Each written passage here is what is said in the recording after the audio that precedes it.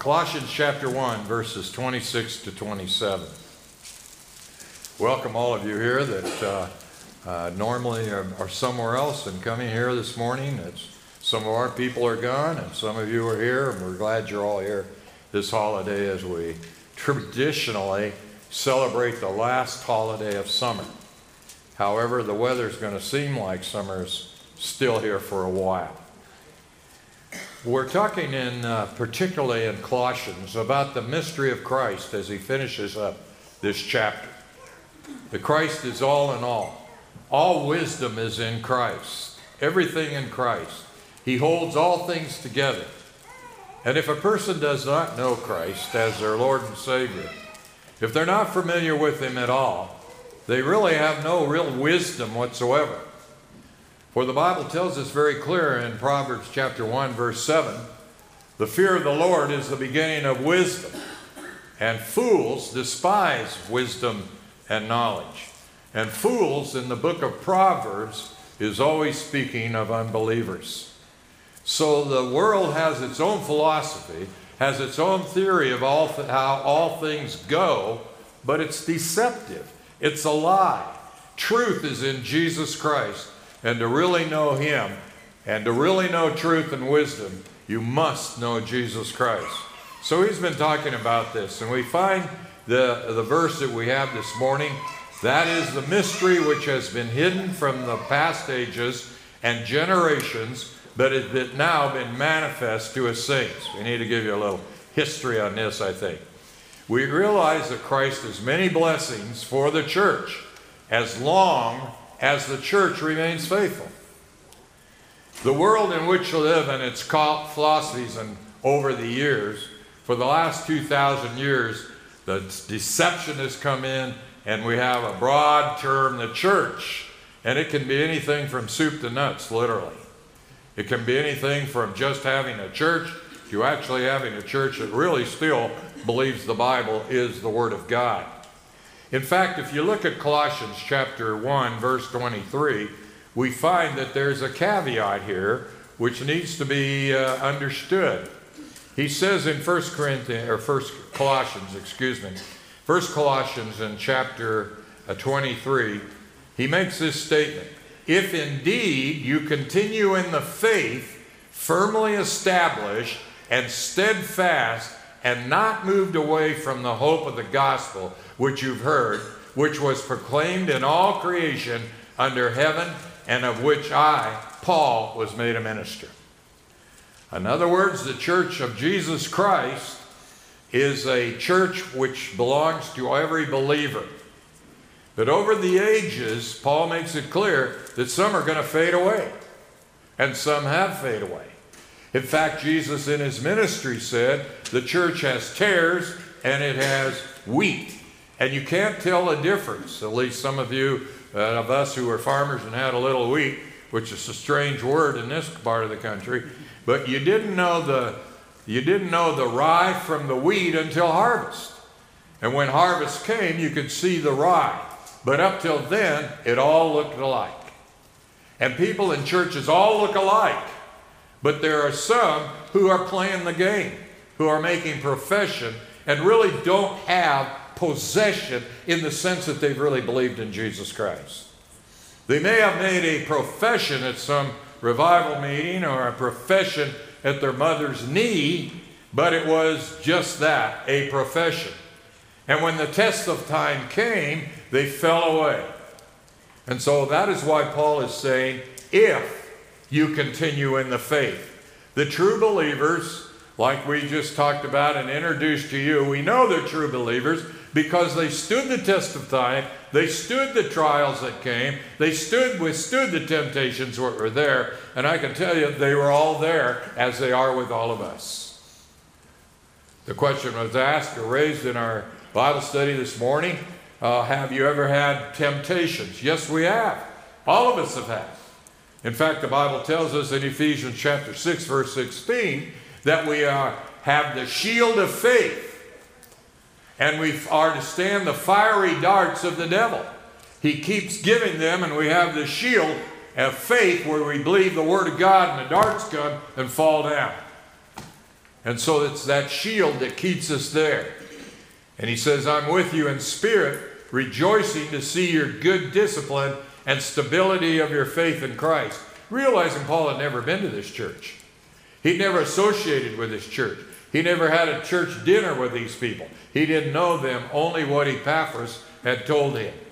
Now we pick it up in the verse and we read that they are going to fall away because latter times will come. Turn with me quickly to 1 Timothy chapter 4 and verse 1 and 2. 1 Timothy chapter 4 verses 1 and 2 in this passage. The Spirit explicitly says that in the latter times some will fall away from the faith, paying attention to deceitful spirits and doctrines of demons, by means of the hypocrisy of liars, seared with their own conscience as with a branding iron. Before the church goes to heaven, before the rapture of the church is going to have a great falling away. And I believe we're seeing that apostasy already. And it's not going to get any better, quite frankly. And so Paul reminds the church that they ought to pay attention for the fact that there's going to be deceitful spirits and doctrines of demons. Remember this, there's no neutral ground. You are either following Christ in his word or you're not. There's no such thing as some middle neutrality ground that you can float in. You've got to make up your mind. Remember what Jesus said to the church at Laodicea? I wish you were hot or I wish you were cold. But because you're insipid, I'll spew you out of my mouth. I think Jesus would want us to make up our mind one way or another. Are we going to follow the Lord or are we not? And in these latter days, it's becoming clearer and clearer who's following the Lord and who's not. What church is in it and which not is.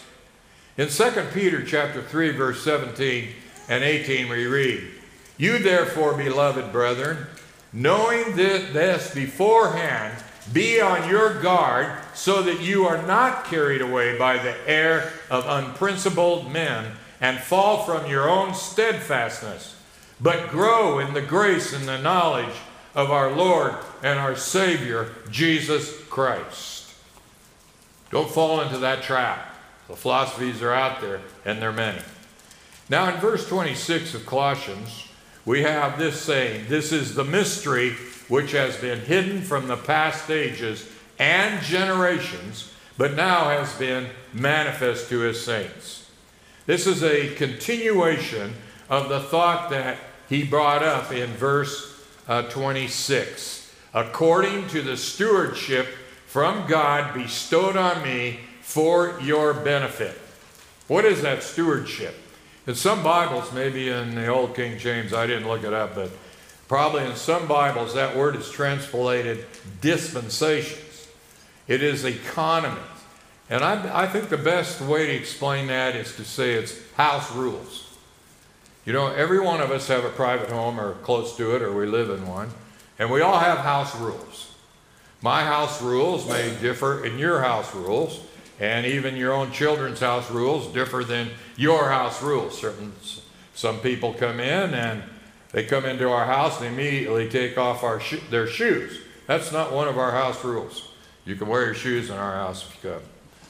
But some people have that, and some people have other house rules in their own home. They differ from time to time. For example, when you first got married, you had your own house rules, but as soon as children came, then you had different house rules. Same house, same people, same understanding, but as the children became juniors in later grade school, your rules changed again.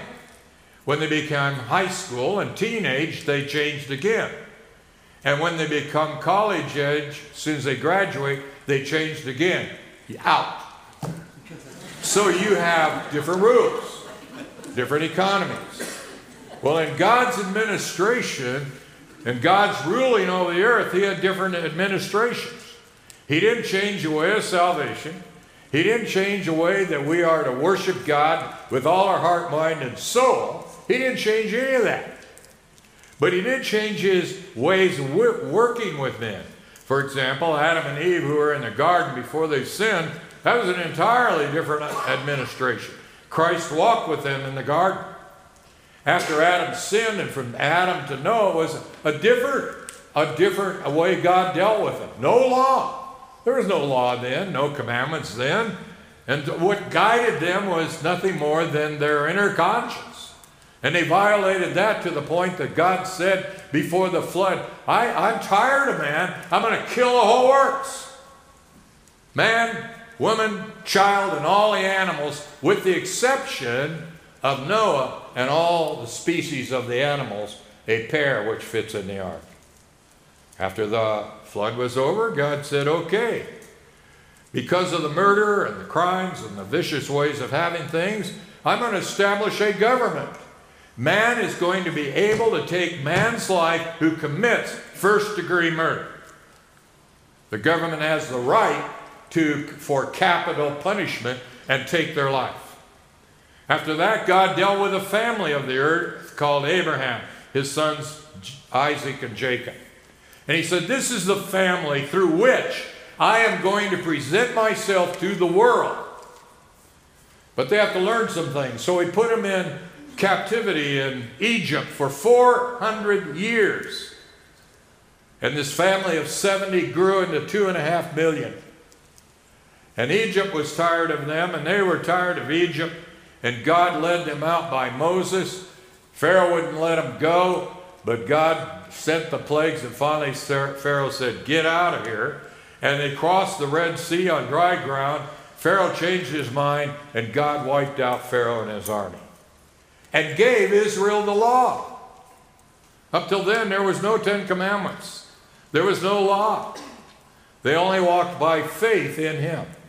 Then God gave them laws how to worship, how to live, how to farm their land, how to deal with other nations, gave them all of these things, and they became a nation. And they're known to us as Israel. And if they followed the law, they would be okay. If they would stay true to God, God would bless them unbelievably. But you know the way of man. First thing you know, they're in captivity for 70 years. The nation split. Then they were in captivity for 70 years, came back. A handful came back. And then again, they strayed again. And God said, okay, since you guys can't rule yourself, I'm going to give you a king.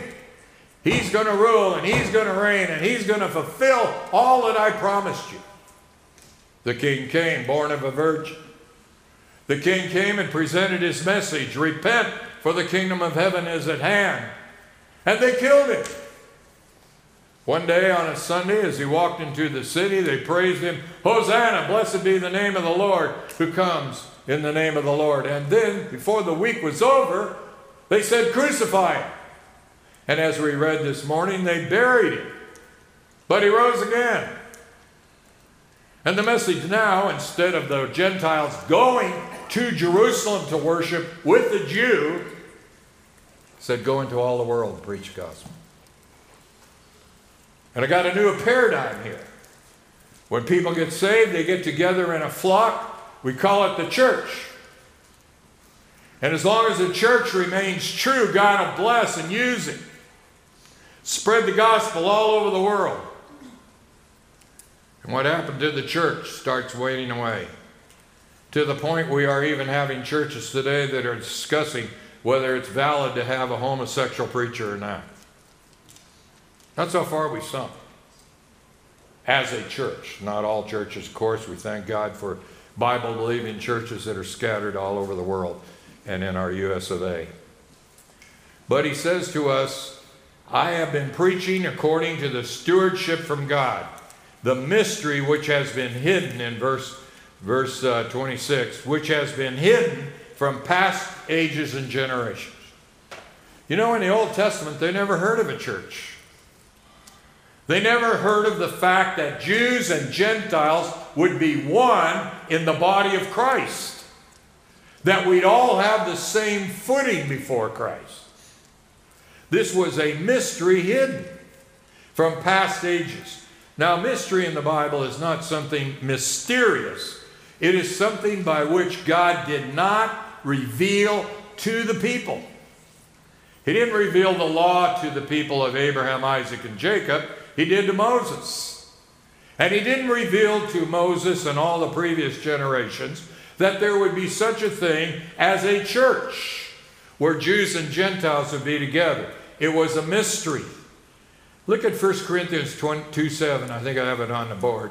But we speak God's wisdom in a mystery, hidden from the wisdom which God predestined before the ages to our glory. Now, God knew there'd be a church. He just didn't reveal it to him. It wasn't his time and place. 1 Corinthians 15:51. Behold, I tell you a mystery.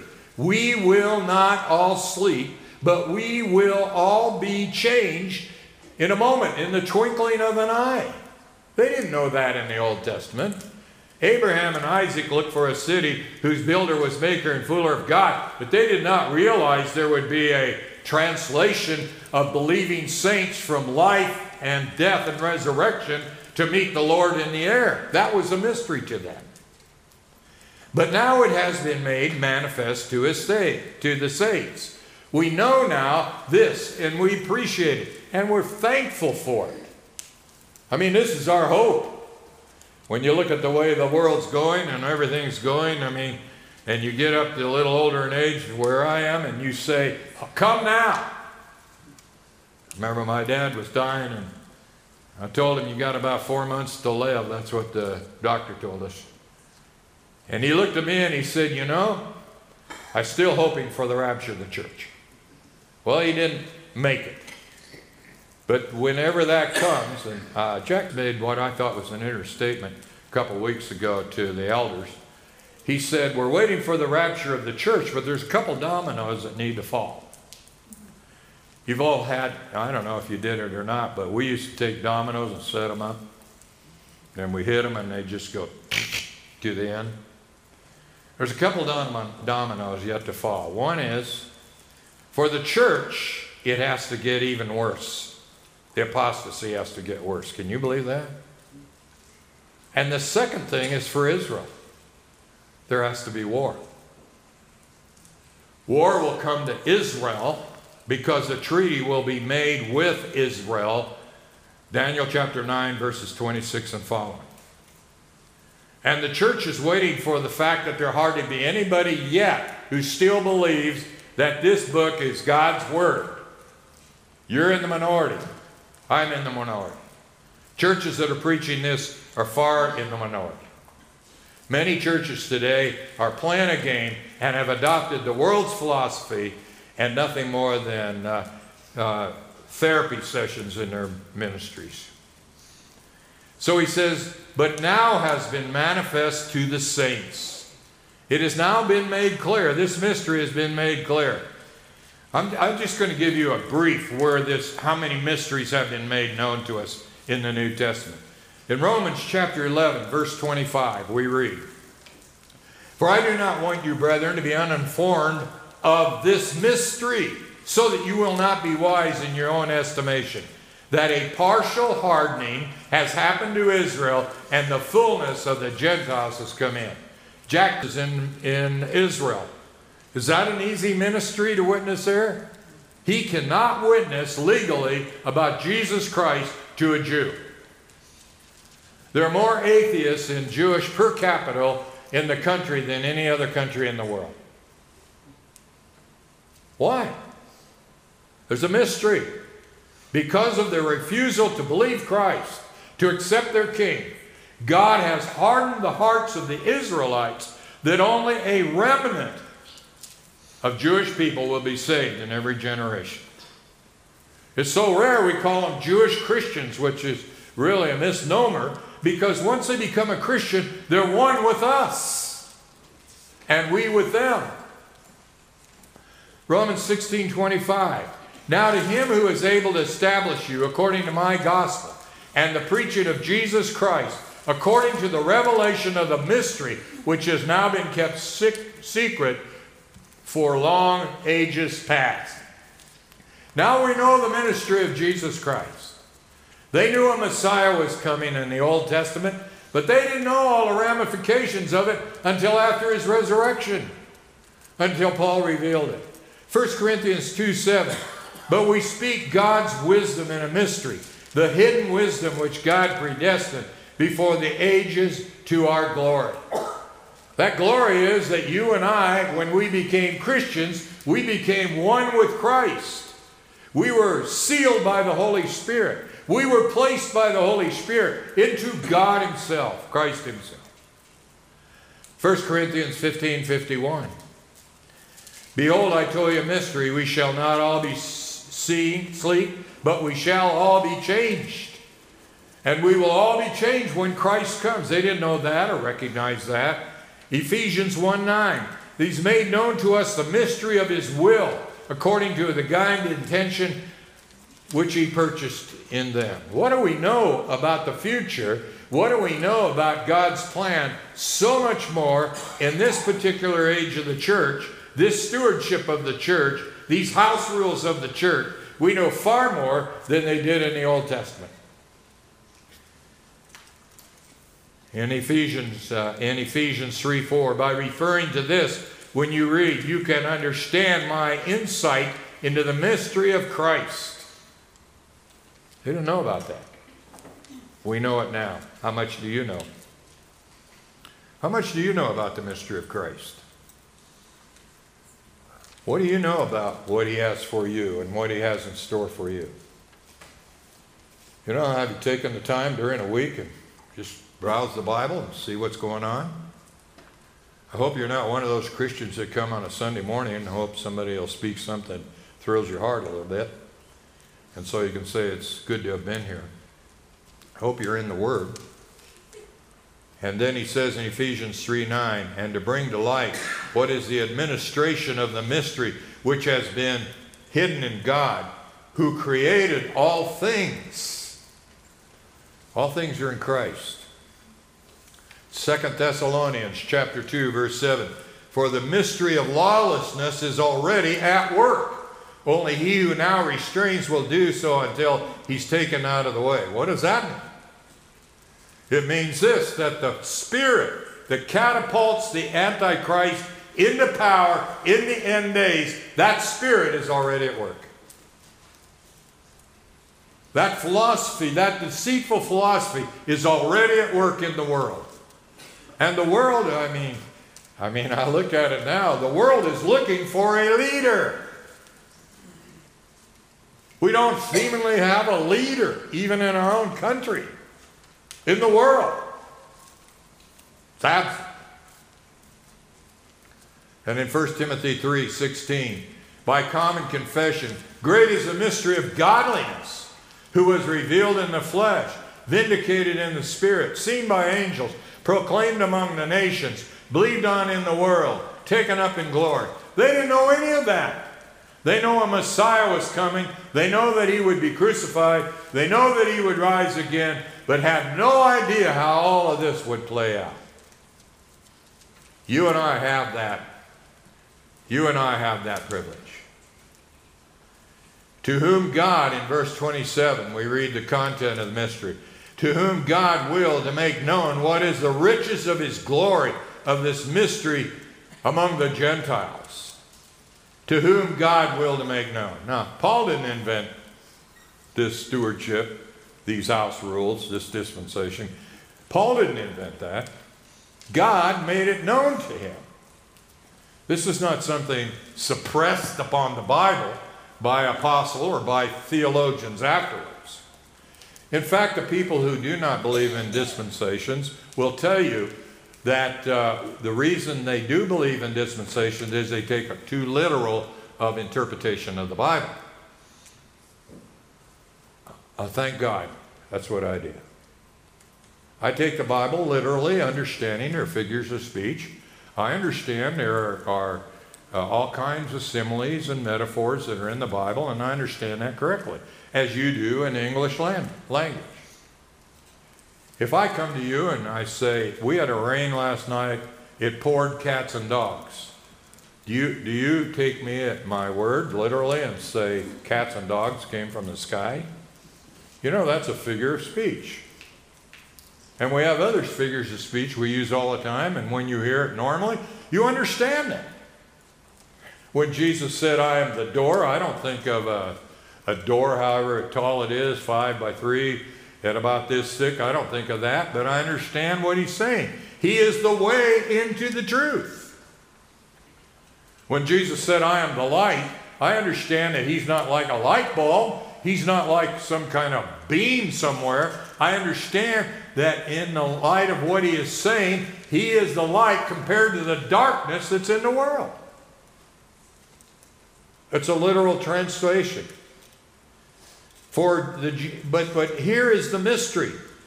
For the Gentile to be accepted by God, he must accept God of the Jews as the real Jehovah in the Old Testament. But even then, he was obligated to participate in temple worship, but behind a wall. So if you were living in the days of Christ and John the Baptist, and you became a believer, and you believed that Jehovah was the God, he was the God of Israel, he would save Israel, he'd bring the kingdom to Israel, and you believed all that. And you would say, I need to go to the temple 3 times a year. And you would go to the temple, but you couldn't go on the temple grounds. You were a Gentile. And there was a wall that said, no Gentile shall pass behind this wall. So you were always considered a second-class believer, so to speak. That's a big deal.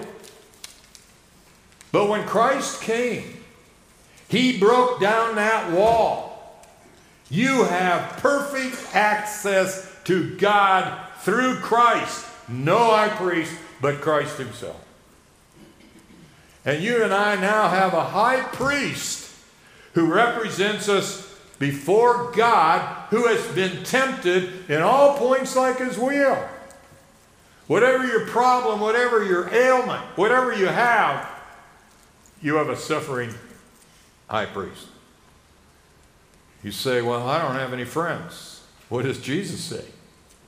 Neither did I. Well, I was broke. Was he broke? He was broke. He didn't even have a house. Foxes have no holes, he said, and birds have nests, but I have no place. And I don't mean him homeless in the kind of thing we think of homeless, but he was homeless. He stayed with friends. And he's experienced all the heartaches. He's been, you say, well, I got stuck in the back by a friend. So did he. I had friends that didn't understand me. So did he.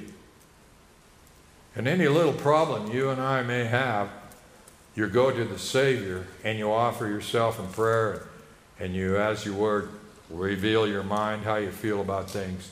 You have a Savior who's sympathetic. They didn't have that. In fact, they found it kind of unusual, didn't they? When Jesus said, Our Father, which art in heaven. They hadn't heard that. They prayed to God. They did not learn, and they said, teach us to pray. You're talking to your Father. Teach us to pray. And he started out with our Father who is in heaven. A relationship which they did not fully understand. But look at Ephesians 3, 5-8. I think I have it all on the board. It says, which in other generations was not made known to the sons of men, as it now has been revealed to his holy apostles and prophets in the Spirit. To be specific, the Gentiles are fellow heirs and fellow members of the body and fellow partakers of the promise in Christ through the gospel, of which I was made a minister according to the gift of God's grace, which was given to me according to the working of his power. Folks, when we put our faith and trust in Jesus Christ, you become one with Christ. Christ is in you. And furthermore, we are his bride.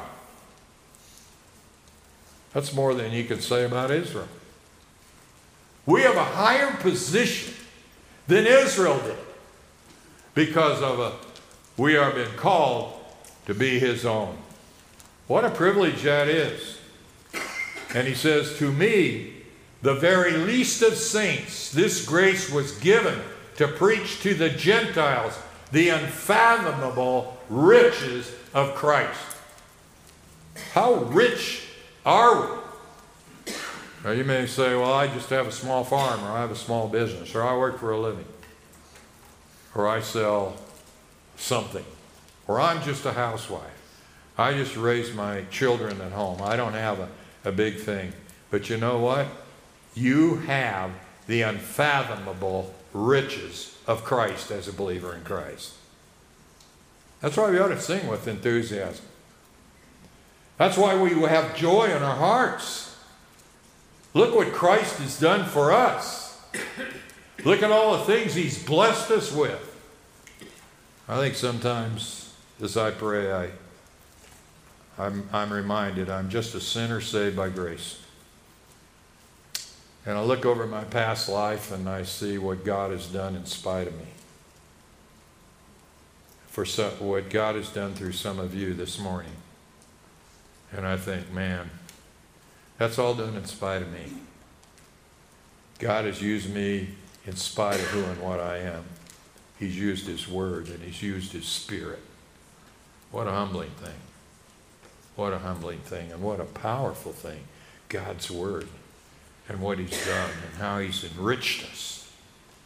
In Ephesians chapter 2, verse 14, he says, for he himself is our peace, who made both groups into one and broke down the barrier of the dividing wall by abolishing in his flesh the enmity which is the law of commandments contained in the ordinances, so that he himself might make the two one new man, thus establishing peace. Oh, you're a Gentile follower of Christ, he said in the Old Testament, or of God. You can come to the temple, but you can't go beyond this wall or you're liable to be killed. You can't go. You can get so far, but not close. Well, that law has been broken down.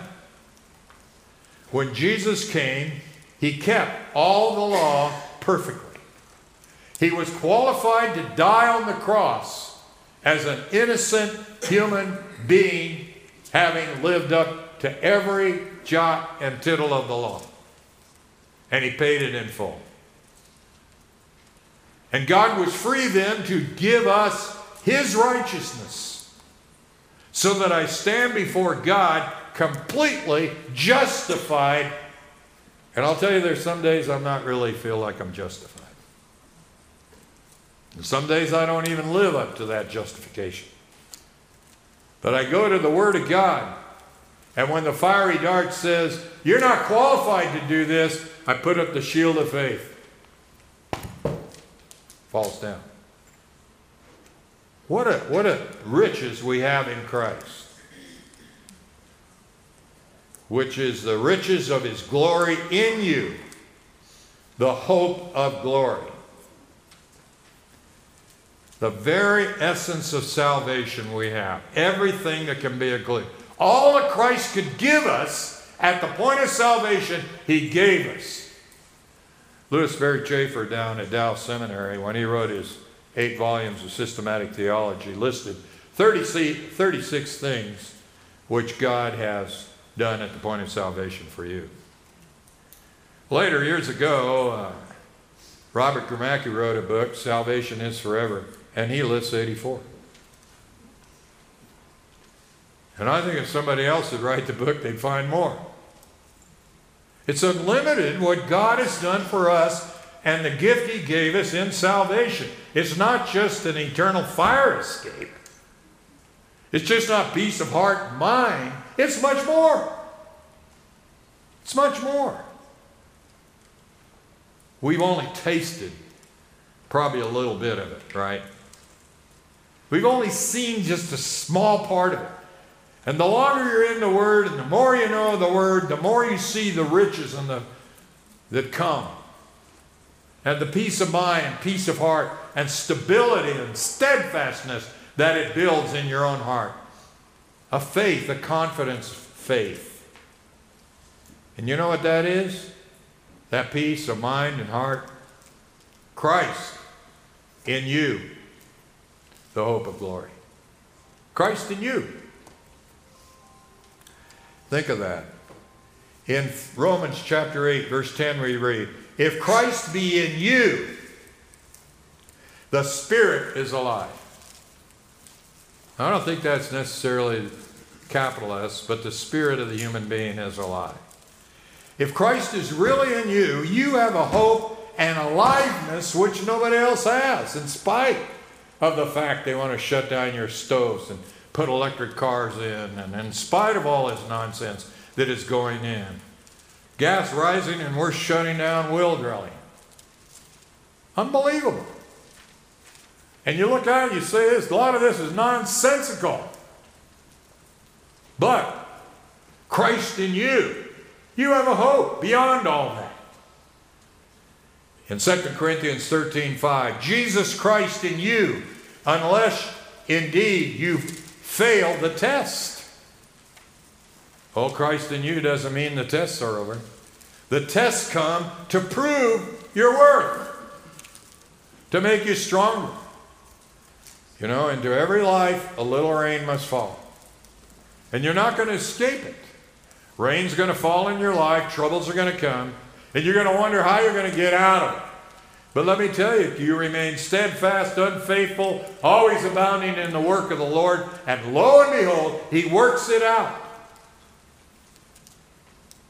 He works it out. Galatians 2:20. Christ lives in me. And the life which I now live, I live by Christ, faith of Christ, the Son of God. Christ lives in us. You're a temple of the Holy Spirit. Not only does the Holy Spirit dwell in you, but Christ also dwells in you. So when you die, what happens to Christ and the Holy Spirit? Takes you with Him to glory. You're sealed forever. You're in Him. Christ doesn't come and go in you. Holy Spirit doesn't come and go in you. He's there forever. And you prove it because you walk with Him. Furthermore, we read this. Christ in you is the guarantee of our future glory. Colossians 1:5. Go back to that verse we talked about several weeks ago. Colossians 1:5. Here it tells us what it says. I got to believe in Him. It says in this verse, because of the hope laid up for you in heaven, of which you previously heard in the word of truth, the gospel, which has come to you, as in all the world, is constantly bearing fruit and increasing. Wow, the hope of glory. He's reserved for you in glory. Now, 100 years from now, where will you be? You can say it out loud. Where will you be? Oh, that's weak. Not sure? You will be where? Where will you be 1,000 years from now? How about 1,000,000 years from now? You'll be alive. Isn't this 70, 80 years or more worth putting up with a little bit of suffering and a little bit of harassment in light of what you're going to be? 1,000,000 years from now, what are you going to think about these 80 years or less here? What are you going to think about that? You know what you're going to say? Thank God I was saved. Thank God I put my faith in Jesus Christ. I repented of my sin. And I came to Him. And I said, Lord, save me. I'm a sinner. And what did He do? Wait till later? What did he do? He saved you at that moment. For how long? 5 minutes? Till you didn't feel like it? Whosoever believeth in him has what? Eternal life. Now. And death is only the step from this earth into his presence. We don't even fear it anymore. We know that God is with us. That is the hope of glory. That's what Paul is preaching. And that fully was revealed in the age in which we live. Don't be deceived by philosophies which he'll bring up in the next chapter. Let us stand for prayer.